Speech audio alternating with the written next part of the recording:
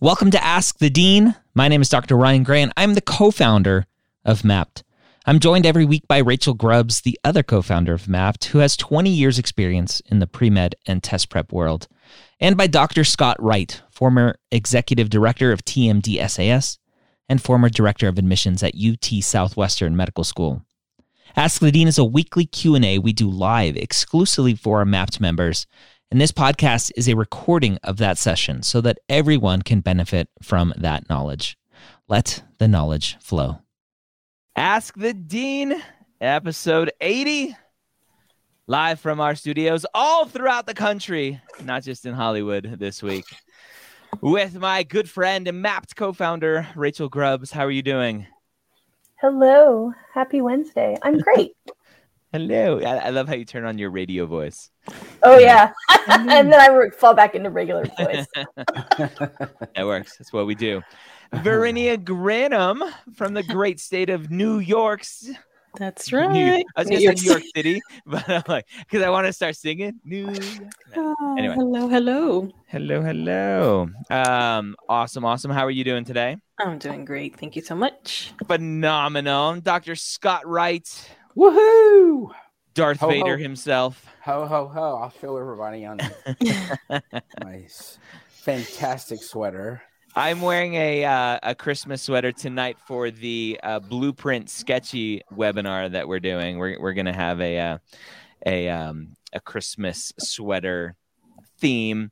And mine actually, it says like Merry Catmas or something. It has a cat on it, which I thought was perfect for the MCAT. So that's what I'm doing. Nice. Yeah, and I'm here, Dr. Gray, just hanging out in my basement as I do. If I have any issues, I haven't told any of you. We have a major windstorm outside with wind gusts up to 100 miles an hour. So if I lose power or internet connection, you know that's where I am. So. Okay, as long as you're grounded. I'm in my basement. That's where you're supposed to be, right? Good. Yeah. That's what we do. So if you are new here, we go live every Wednesday, almost every Wednesday at 1 p.m. Eastern here on YouTube and on Instagram, as I have my kind of phone set up here. We take questions from the YouTube audience. So if you're watching on Instagram and you're asking questions there, I'm not looking at your questions there because the phone's sideways and I'd have to like tweak my head and hurt my neck. But go to mapped.tv, mappd.tv to ask questions. We are the Mapped crew. Rachel and I co-founded Mapped last year as a really a software platform, and we have now expanded to include advising as well. So we have some really smart brains. Dr. Scott Wright, former director of admissions at UT Southwestern, retired executive director of TMD SAS. So if any of you have applied to Texas schools through TMD SAS before and you didn't get in, it's all Dr. Wright's fault. His address is no, just kidding. send your hate mail to P.O. Box North Pole. Yes, do that. And Verinia Granum, Yes. the former assistant dean in pre-health and STEM advising at Hofstra University in New York. So got some bright minds here. Rachel's no schlub either. Neither is myself. But let's go and jump in and answer some questions. Let's do it. Jacob asks, is it possible to leverage multiple acceptance to get more scholarship money? If so, how? Oh, the wonderful predicament to be in, right, Dr. Wright? Of I have acceptances. Maybe one is offering a financial aid package and one is not. What are your thoughts there? So, yeah, I mean, this is a reasonable question, I think. And I think what's happening here is students who are used to this in the university world. When you were applying to undergraduate institutions right out of high school, this was how things worked. And different institutions would compete with each other to get you to come to their school by offering you scholarship money, and they would leverage that scholarship money to get the kind of students they wanted. This really does not occur in the medical school world. It's not very common at all. And I would say it's rare. And so I don't think, Jacob, that this is this is going to be, that it works that way. I think that medical schools are, they're going to make offers of acceptance to people that they want in their class. They will make financial aid packages, and it's possible, I suppose, that they might, but it's not really the kind of thing that you can go to a school and say, well, school X offered me this. What can you put on the table? Yeah. I would say that is not common, and that medical schools will, in large part, say, "Okay, go to school X. Bye." Yeah, I'll be the dissenting voice, because I've actually had students do this with good effect. And I always preface it with, you can't play the game to just play the game. You play this game only if the school that you truly want to go to is not offering you anything or significantly less than another school, and it really is truly causing you like heartache and stress over, like, I really want to go to school Y, but school X is just making it that much more compelling. You already have the acceptance, and you go to them and say, hey, school Y, here's where I'm at. Here's what this other school is offering me. I want to come to your school because of X, Y, and Z. Is there anything else you can do with my financial aid? Just plain and simple, right? What's the worst that's going to happen? And they'll say, no, like, what we offered you is what we offered you, or we don't do any need-based or non-need-based financial aid, whatever their response is. What you cannot do, and what I stress you don't do, is then get a better financial aid package from the school that you really want to go to, supposedly, and then go back to the other school and say, hey, school Y offered me even more. What can you do? Right? Don't play that game. This is not a car dealership. Mm-hmm. So I would try it. It may not work, but why not? I've seen it work. Yeah. I've seen it work too, but I've also seen it implode spectacularly. And particularly with the instances you just said, if there's any whiff of your integrity in question, so not you, Scott and Ryan, but Jacob or this theoretical person who might do it, if they suspect that you're being hyperbolic at all, like it could go very badly for you. I had a student several years ago who, against advice, played that game and got offers rescinded. Now, what the issue was in that case is that he wasn't fully honest. He exaggerated a little. And I don't even think he was trying to be dishonest. I just think he was in car dealership mode and forgot that they still have all the power. Yeah, and guess what? They can talk to each other and say, hey. Exactly. We got an email from Johnny saying you guys offered him this. That sounds a lot. Is that true? Yeah. No, that's not That's true. Exactly what happened. Yeah. So, stay humble. Stay humble. How about stay truthful? Yeah. Yes, both. All right, let's go on. Good question, Jacob. Thank you. Yeah, great. Lena asks, I just started studying for the MCAT and I realized how much info I don't remember from my courses. What's the best way to cope with being overwhelmed with the MCAT? Rachel Grubbs, you are the MCAT experts extraordinaire. My favorite word I haven't used in forever. Right. Yeah, Lena, this is a great question. And I was noticing in the pre-med hangout how many people are posting similar things. And so it makes me really happy because I feel like for a long time, students would think like, oh, well, I have finals. It's winter holiday. I'll start studying in January when school goes back. So seeing this big uptick of people studying in December makes me happy. So good for you for working on it now. And yeah, you're not alone. Whether you're a non-traditional who hasn't seen those courses in 10 years, or if you're a junior and you just haven't seen Gen Chem in 2 years, you forget. The best way I think you can stay organized is give yourself a detailed study plan and then stop thinking about the big picture for a while and just think about what am I supposed to accomplish today? And the truth is there are going to be some topics that you have to come back to multiple times. So it's not today I'm doing stoichiometry and I have to master it. It's today I'm putting stoic in my brain again. And just keep plugging away bit by bit. If you look up and you see all the miles you have to travel, you might kind of overwhelm yourself into not doing anything. So just, 1.5 hour study chunk at a time, and you will get there bit by bit. How do you eat an elephant? One bite at a time.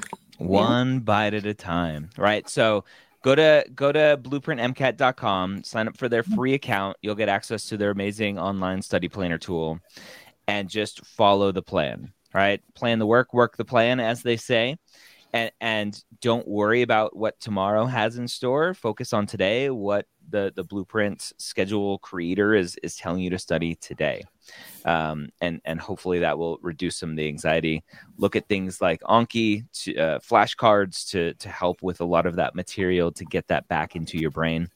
Actually, on the MCAT podcast, the last 2 weeks, we've done learning and memory retention episodes. So go check those out at mcatpodcast.com as well. But Rachel, as you were saying, right, getting kind of overwhelmed by everything that is there. I think I've always had a big issue reading books, like physical books. And I never could read books. Even in medical school, reading books, textbooks would just make me fall asleep.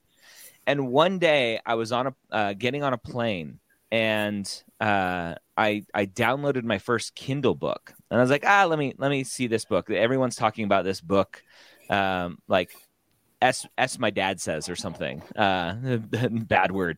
And I flew through that book like nothing. And I think I finally realized that what was happening was the intimidation of having a full book, and I'll grab my book and ruin my Instagram thing there. Having this full book and being at the front and turning page by page, seeing that this chunk wasn't diminishing that much, I think was super intimidating subconsciously. And I would just want to put it down because I'm like, I'm not accomplishing anything. So it's very, very interesting. Yeah. Yeah. And some of that is just knowing your own psychology, right? Mm-hmm. So yeah, do you have to turn off the percentage complete or the page on Kindle? Do you need to find audio versions or a text to voice reader because you learn better that way? There's just a lot of things that you have to play with that work for different people differently. Yeah. Yep. All right. Know thyself, as Shakespeare would say. Devoy wants to know, does he need to be able to calculate the area under a curve? Yes, you do. Now, the bigger question is, do you need physics-based calculus or algebra-based calculus? And that doesn't matter. No. That's always the bigger question that everyone asks. But let me point out that not very many schools require calculus anymore. Yeah, it's going down. Many medical schools would very much prefer their students take statistics than calculus. Yeah. Because it's much more useful. Yes, especially in the middle of a pandemic when nobody knows how to understand statistics. Yeah. Masks don't work. What are you talking about? Is it true that medical schools like to compare your application and GPA against others from your institution? Oh, I love this question. I don't know if we've got this question before. Maybe this is our giveaway for the week question. Yeah, I think so. So this question is out there in pre-med lore of medical schools, and this even goes back to undergrad as well, that specific undergrad institutions only will take 2 people from your high school. The question about, will medical schools limit the number of people that they accept from one undergraduate institution? I heard actually very recently a student asked this question with the response from the I don't know if it was a dean or director of admissions. I don't think it was. Maybe it was an admissions committee member. But their response was basically, well, do you want to go to medical school with all of your college classmates? And it kind of made sense. It's like, well, you want variety. You want a mixture of thoughts and and different views and stuff all coming together as we continue to move up the chain of knowledge. Scott, when you were at UT Southwestern, what was that like there? Did you have specific kind of policies in place to say, like, don't take too many people from UT Dallas, don't take too many people from UT Austin? What was that like? We didn't have, it was not a, there was no policy about it. There was no active process to make sure that didn't occur.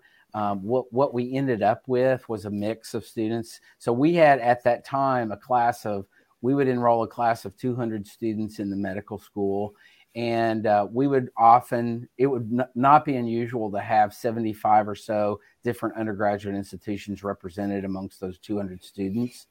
Now, the larger schools, particularly in Texas, such as UT Austin and Texas A&M, would clearly have more students in our class than smaller institutions. But it was never, and back to this question, we really never I don't think the question is accurate that it's, I don't think it's true that institutions necessarily do that. They are cognizant of what they're doing and trying to, as you said, have a mix of students in their class from different, a variety of different things. But this is what the holistic review really is about. And it's about, enrolling a class that's healthy and that has breadth and depth and all that stuff. And so I don't think that medical schools necessarily will look and say, well, the average GPA of all of our students from X school is this, and this student's GPA is 0.2 below that. So, that just doesn't happen. Right. Potentially sorry, Vernie, just one quick thing.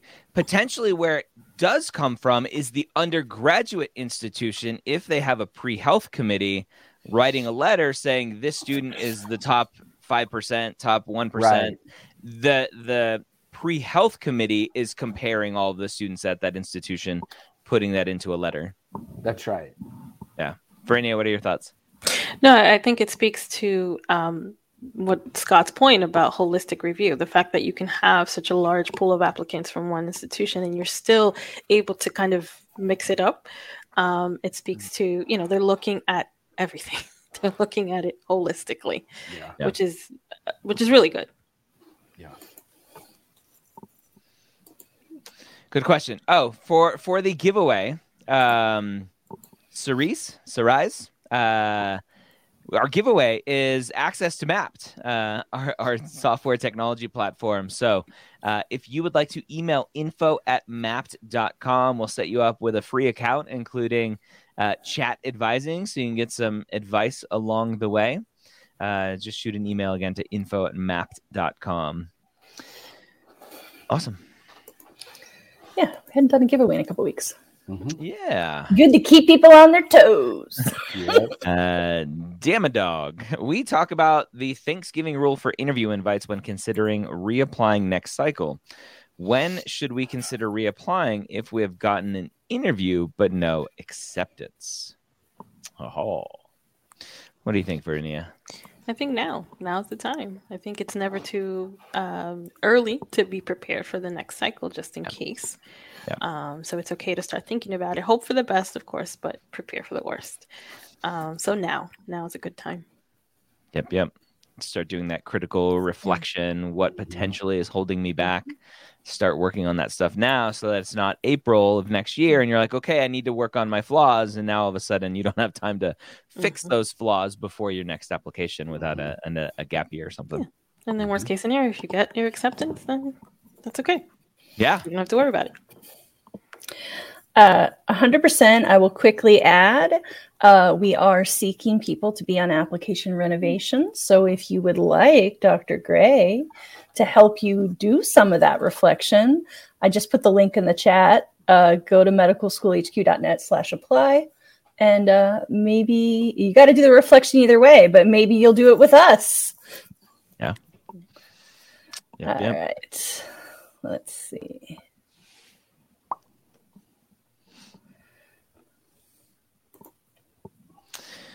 Quinteris, I interviewed at 4 schools before the end of September. Congratulations, but have not heard anything back. Boo.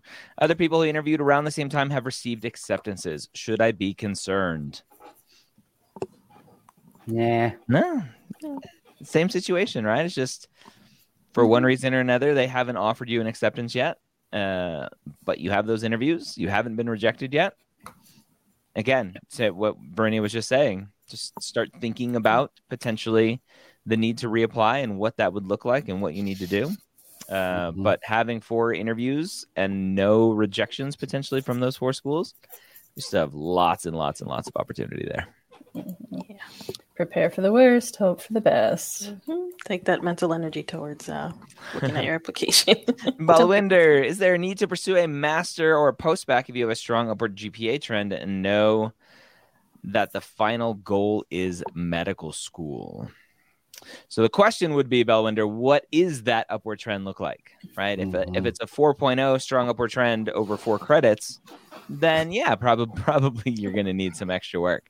If it's over 40 credits, then maybe not.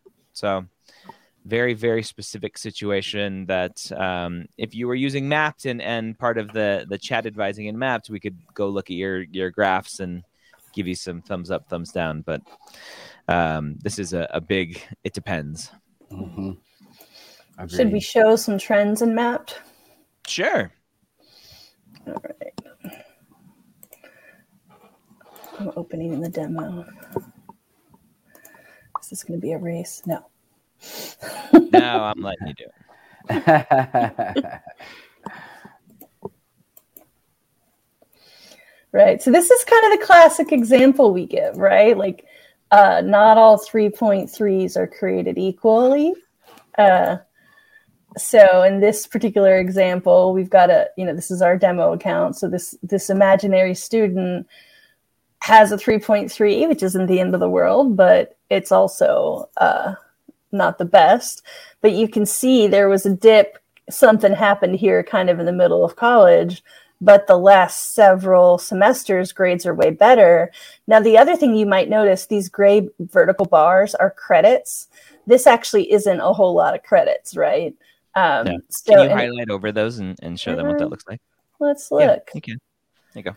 So, yeah. So 8 credits there and 8 credits on the next one. And I think only 4 or 2 on that last one. Right. So looking at this student, this hypothetical student, what I would say is, I love that your grades are back up, but what I want to see is more accumulation of credits, right? So this isn't, we've got, 4, 8, 8, 2. So they definitely need more. They've only got 22 credits. So they're probably about halfway there to showing that they've really got academic rigor down. Yep. So if you're not in Mapped, go check it out. You can go fill out that kind of data and then also ping us through the messaging to get our feedback. Yep. Andrew, is extra shadowing a good replacement for clinical experience, patient interaction? No. Nope. Clinical experience outweighs shadowing. It's much better, active versus a passive experience. So if you're lacking clinical experience, try to get some more clinical experience as much as you can. Shadowing is great, but it doesn't make up for a lack of. It just doesn't work that way.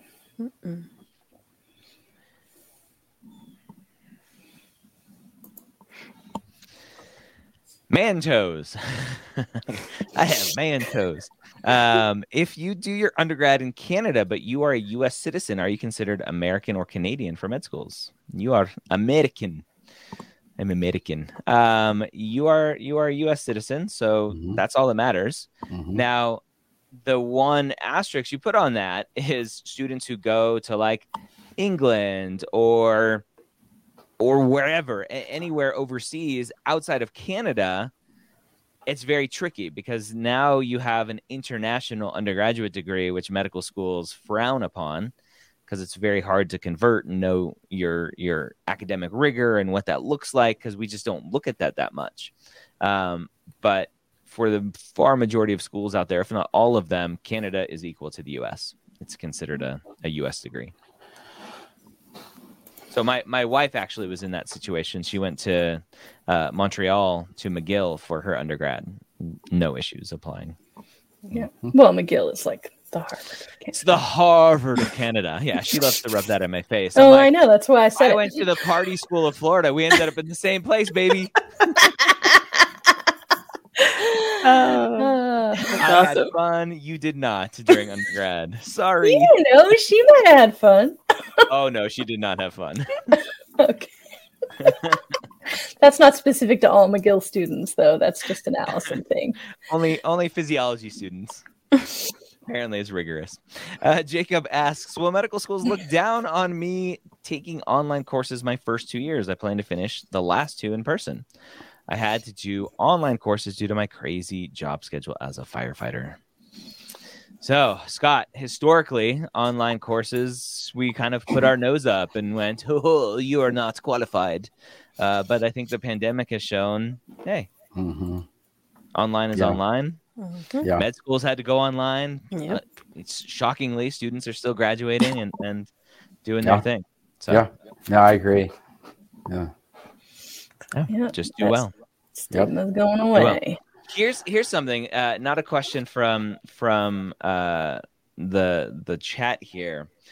I had a conversation with a student, and I forget specifically who it was or why I was talking to them. It was a student who opted to do pass-fail for one of their master's classes because of the pandemic. The school offered them, it was they're doing a master's program at a medical school. And the school said, hey, you can do it pass-fail. But then they said, after the students did this, oh, that pass-fail does not count towards credit towards your master's degree. You have to retake it, repay for it, and get a grade. And I'm like, I think that sounds a little illegal. You should talk to a lawyer. What are your thoughts on that? That's horrible. That sounds crazy. That's horrible. Yeah. They didn't tell them this until after? No. Well, even before, like, a grade is a grade. Like, if you're going to give me the option, I'm still passing the class. Why does that not count? Well, what do you expect from the University of Florida? Oh, actually, it was an institution closer up towards Verinia, but that's really. Yeah, that's not nice. Yeah, no. I was kidding, by the way, about Florida. Oh, I know you were, because it's just not true. Because Florida is a beacon of academic excellence outside of pressure from the governor to lie about certain things. Yeah. Well, if they need an attorney, there's lots of them up here too. Okay. All right. Danielle asks, is January too early to ask for LORs of applying this cycle? Can the letters be dated 6 months before submission? Yeah, go ahead. Yeah, that's fine. Right. Our general rule of thumb that we talk about here is always try to have it dated the year of your application. So if you're applying in 2022, starting in January 2022, asking for those letters. That's fine. Perfect. Yep. Yes. And very smart to ask in January rather than in May when they're getting a bajillion requests. Right. Hey, can I have a letter and I need it tomorrow? Yeah. That never happens. My rule of thumb is they need 2 days, but you don't know which 2 days, so give them 4 weeks. Yeah. There you go. Right. And then nudge them around week 3. Nice. Yes. Emily asks, as my house is shaking, if I feel a school is a great fit for me in every way, except that it is about twice as expensive as another school, should I let the amount of future debt sway my decision? The question. So let's hypothetically say Emily has been accepted to both schools. Scott, this kind of goes back to the question that we answered earlier from Jacob, I believe, about can you potentially ask one school for better financial aid if another school is giving that to you.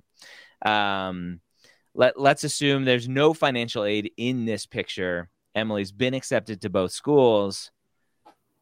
What are your thoughts here? How should she proceed? Well, this is a tough question, and I really I understand the difficulties of making a decision based on this kind of situation or whatever.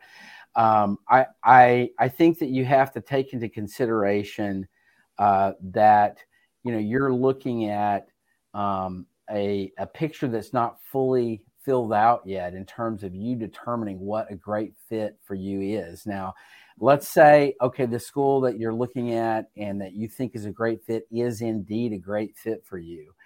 You like the curriculum. It's, maybe in a location that you like and all of that stuff.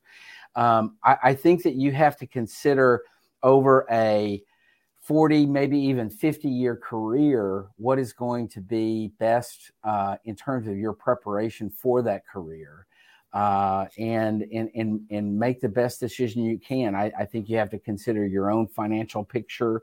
How averse to debt are you? The vast majority of medical students are going to go into debt.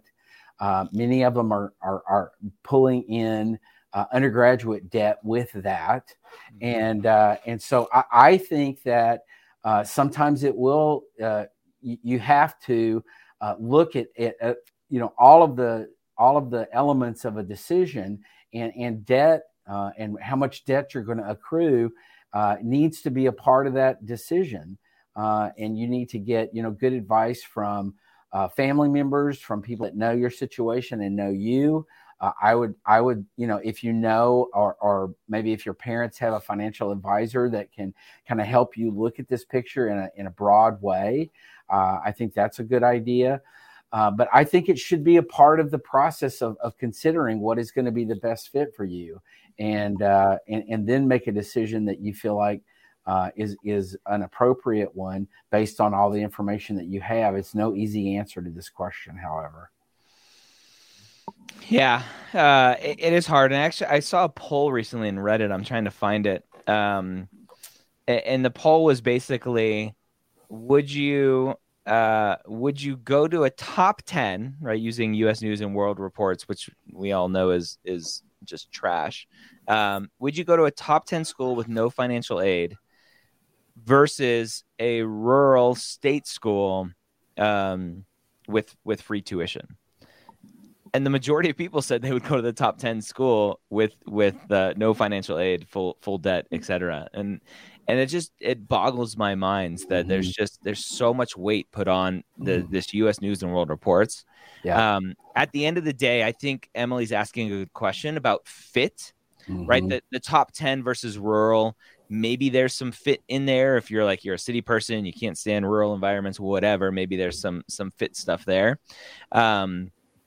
Because at the end of the day, if you're miserable for your 4 years because the curriculum doesn't work well with you, the class size is too big for you, the location doesn't work well for you in terms of weather or whatever else, and you have other concerns there, then yeah, maybe double the debt is worth it, because you're going to be happy, you're going to be more successful, which is going to set you up for success for your residency and fellowship, etc. Double is a lot. That's all I'll say. Double is a lot. So, but also knowing yourself, right? Are you potentially a frugal person, or can be a frugal person and live like a resident or live like a medical student the first 5 years of your life as an attending and pay off your debt super fast, which many people do. And then it didn't really matter that you had double the financial aid, other than kind of lost opportunity. So that was a long way of saying, Emily, you're on your own. Good luck. Yeah. Yeah. I'm kidding. No. Yeah, no one can make that choice. It's a tough choice. Yeah, it is a tough choice. But you probably know. Make a pro and con list. Flip a coin. If you don't like the answer when you flip the coin, then you know. Yep. Darn it! That's not what I wanted. Yeah. All right. We get this question almost every week from someone different, so I'm going to shine it for once. For TMDAS schools, as Rachel used to say, TMDSAS, is it okay to send a letter of intent to your top choice prior to match day?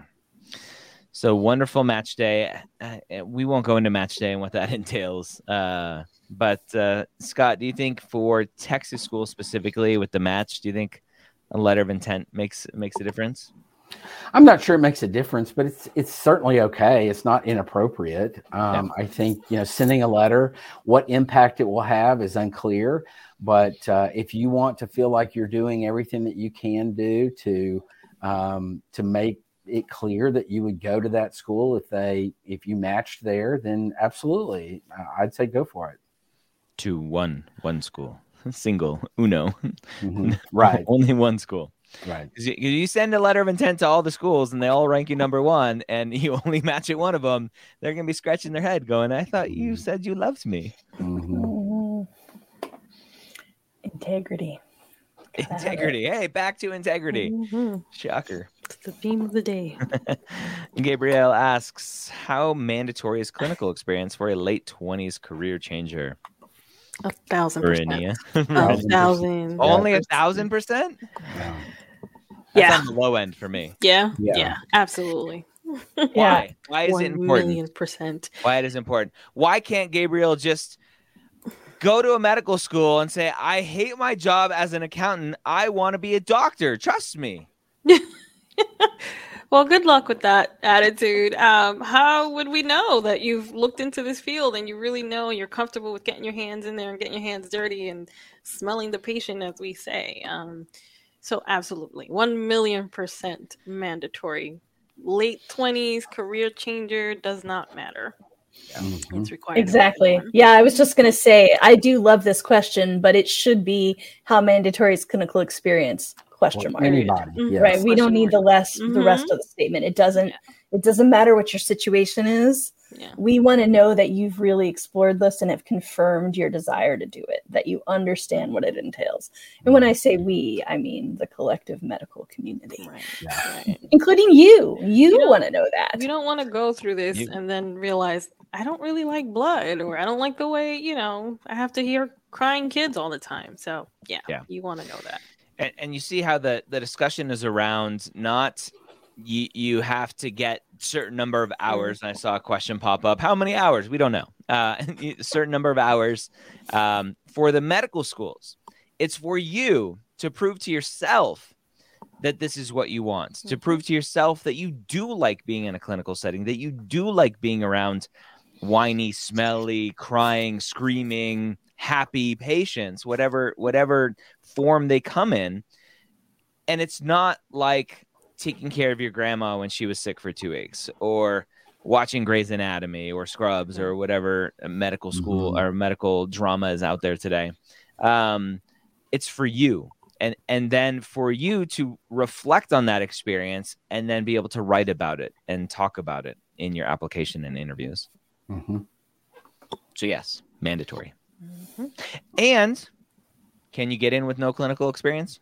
Sure. It's possible. It's not probable though. Yeah, pretty rare.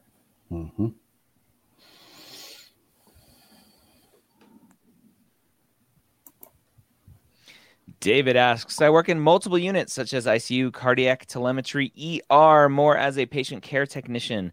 Can I put my clinical experience for each unit separately in the application? You could. Yeah. I like to say there are no rules when it comes to this kind of stuff. At the end of the day, you have 15 spots for AMCAST. If you got room for them and they're drastically different, you can tell different stories, different impact. Why not? Yeah, that's what I was going to say, is not just do you have room for them, but do you have meaningful stories that are different from each of them? Just have to think about how you want to use your space. Yep. Isabella, I am from Chicago, but now in Texas. My main motivation to apply to U Chicago is to return to the city and serve the community I grew up in. Is this an appropriate topic for the Why Us essay? Sure. Yep. It is.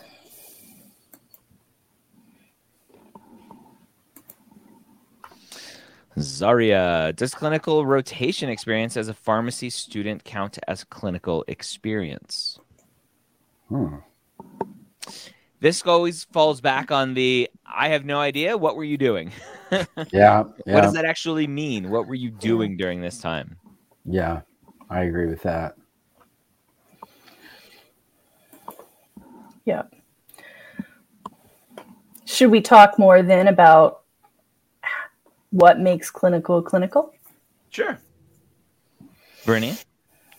Are you directly in contact with patients? Are you assisting them with, it could range from assisting them with personal care to taking vitals, or was your job distributing medication, which isn't, was your rotation distributing medication? That's not really, considered clinical. So really you have to look at what was the nature of your interaction with your patients, if you had, if you were seeing patients during those rotations.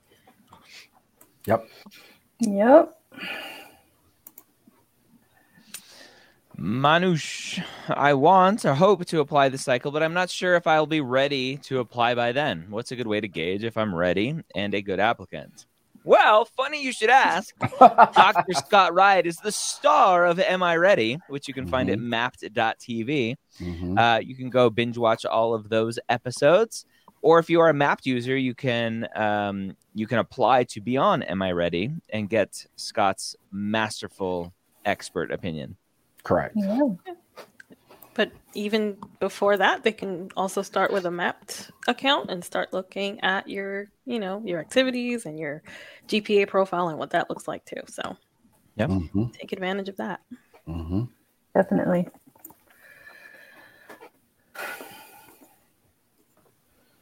Let's see. Flying through questions today. Yeah, we are. I know. I was looking for something we haven't done yet. Trying to get to them before Ryan flies away. Hopefully your house stays grounded, though. We're not in Kansas anymore, Toto.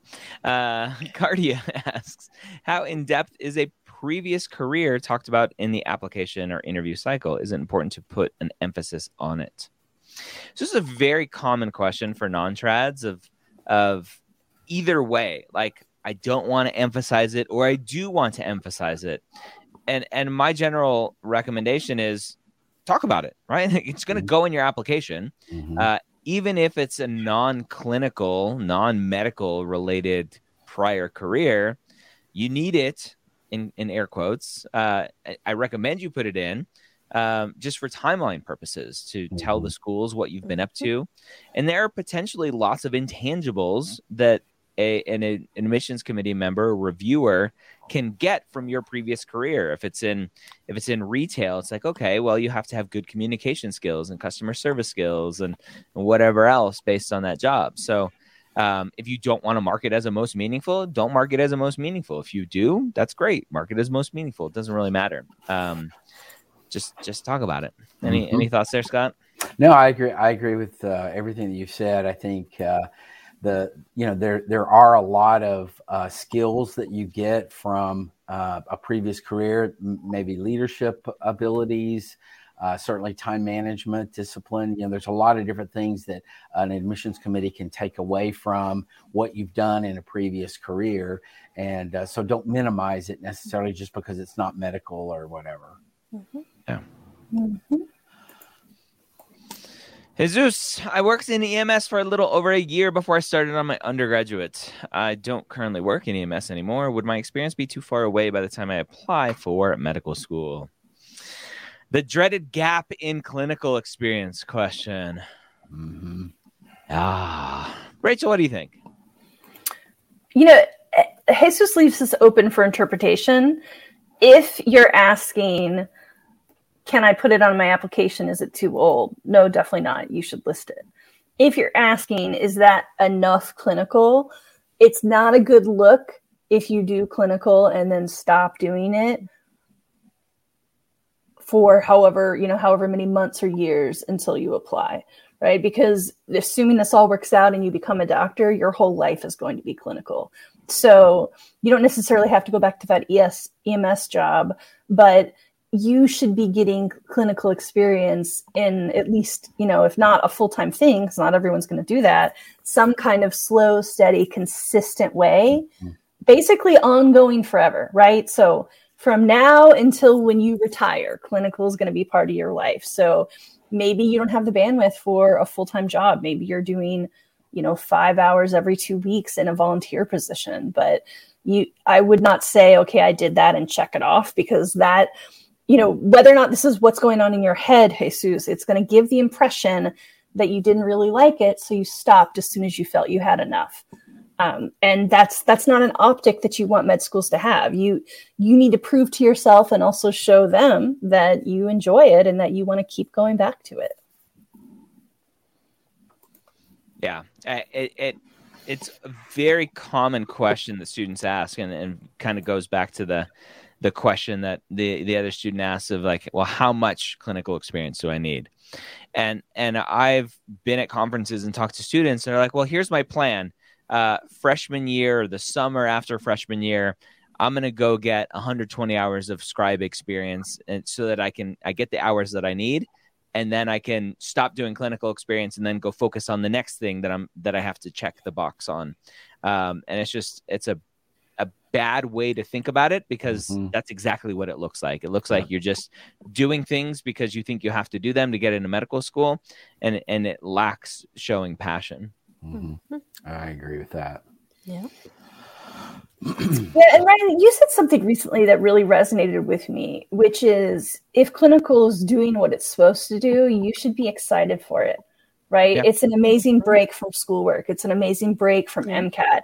It's the thing that motivates you, because even, there are days when it's smelly or yucky or hard or depressing or enraging, right? But there are also going to be days where you are just so pumped and you love it, and it confirms that is the career you want. And you should be ideally thinking, oh my God, I'm so excited that I get to take a break from, boring old OChem and go to the hospital and interact with some real life patients and do some good in this world, Yeah. And if it's not feeling that way to you, then I think that's a good time to pause and reflect and think, but that's what my job is going to look like. So what's the disconnect here? Because I don't want to scare people. Sometimes it's not that clinical is a problem. It's that the particular job you're in is a bad fit, right? So maybe you have to try a couple different clinical experiences to find the one that really speaks to you. Yeah. But that's what I'm hoping everyone who's listening to this is going, oh yeah, that makes sense. I do feel happier on the days I get to go into the hospital or get to go to the nursing home. Yeah.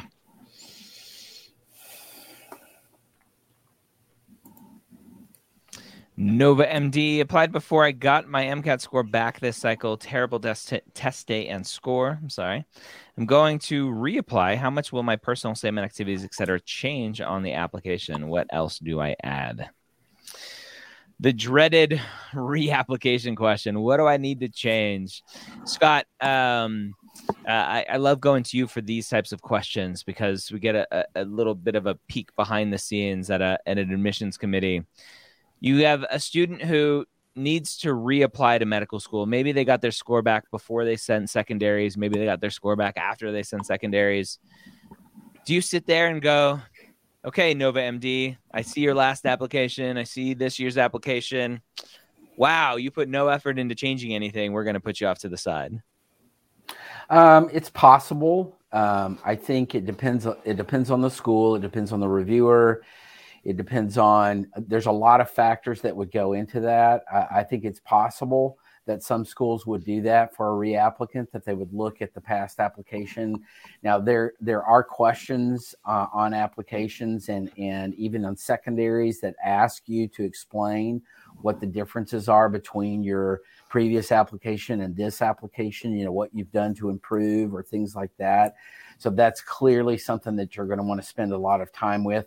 I do not recommend using verbatim the exact same personal statement, the exact same activity descriptions, et cetera. I think you need to go through some reflection and so if you use the exact same stuff, then and what you're saying to a medical school is absolutely nothing has happened in the past year that has changed anything for me, and that's a little hard to believe.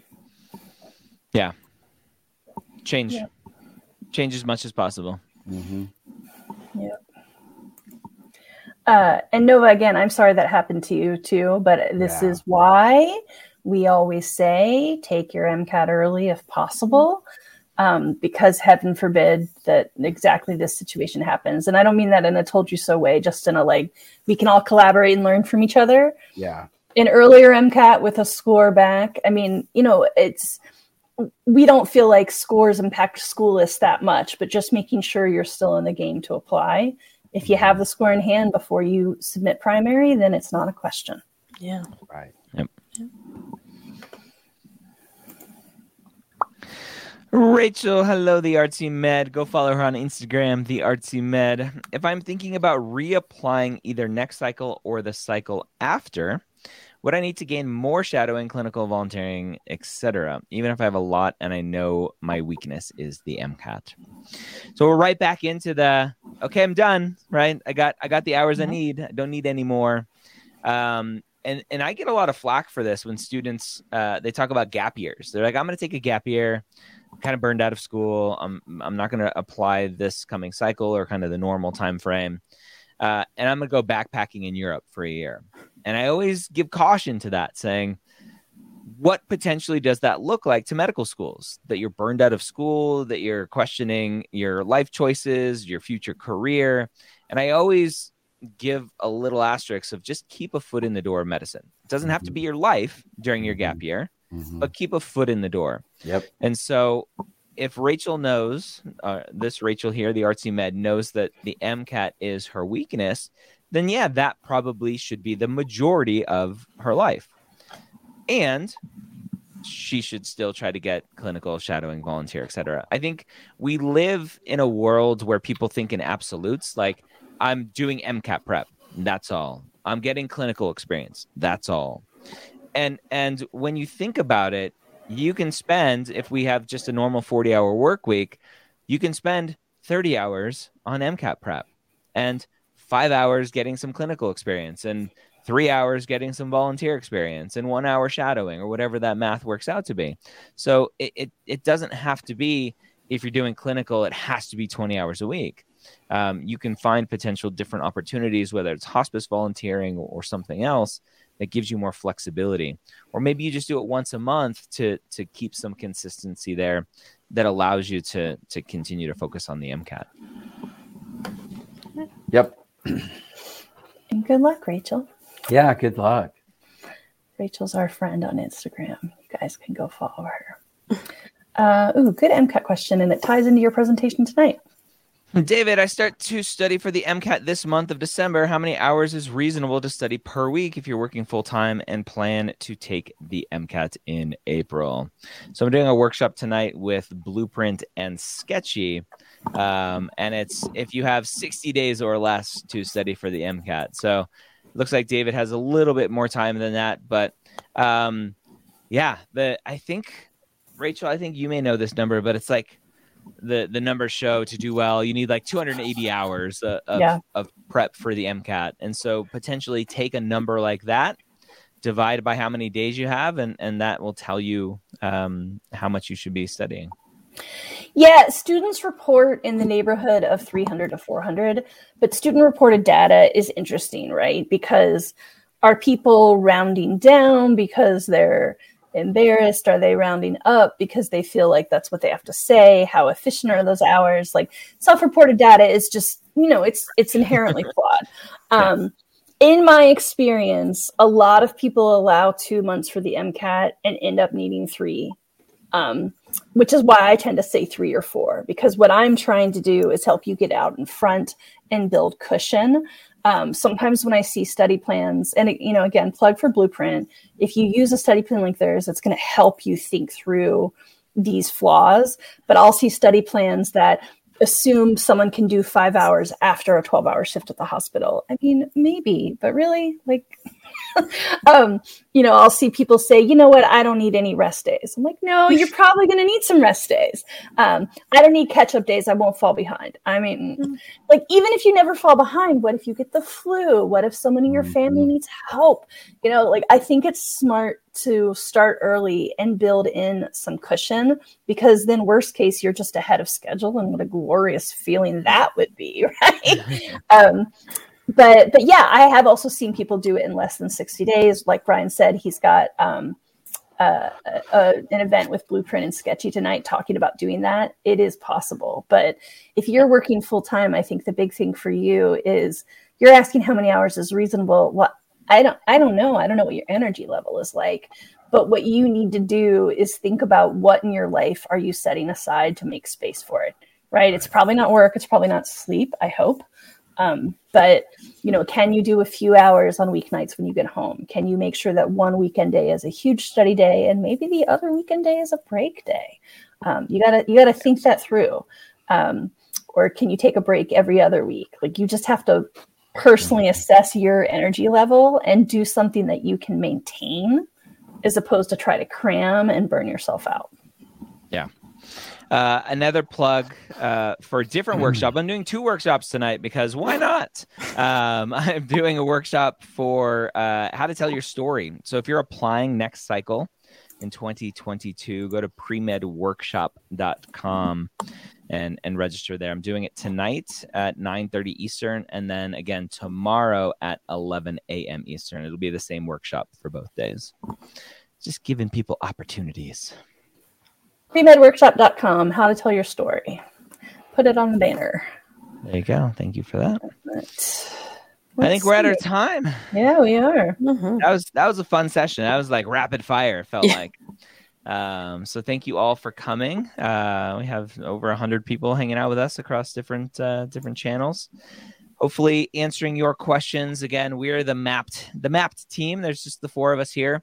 If you like getting answers from us and you want it maybe a little bit more personal, and at a relatively inexpensive cost, go sign up for Mapped and add Mapped Chat. It is what it's called when you sign up, but we call it chat advising or something else. We're figuring out a better name for it, into your Mapped account, and you can chat with us. We're there chatting inside of Mapped to help you. So but we can't do that until you add all of your grades and stuff in there. Yes. All right. Well, so we are on next week. Today's December 15th. So for those watching live, we'll be back next week, and then that'll be our last one of 2021. So see you guys in a week. Bye. Yeah. Bye, everyone. This is Dr. Gray again, closing out. I hope you learned something from our session today. If you haven't yet checked out Mapped, I invite you to try it for free for 2 weeks by going to mapped.com/podcast. Track and navigate your journey to medical school using the only tool like it for pre-meds. We'll see you next week here on Ask the Dean.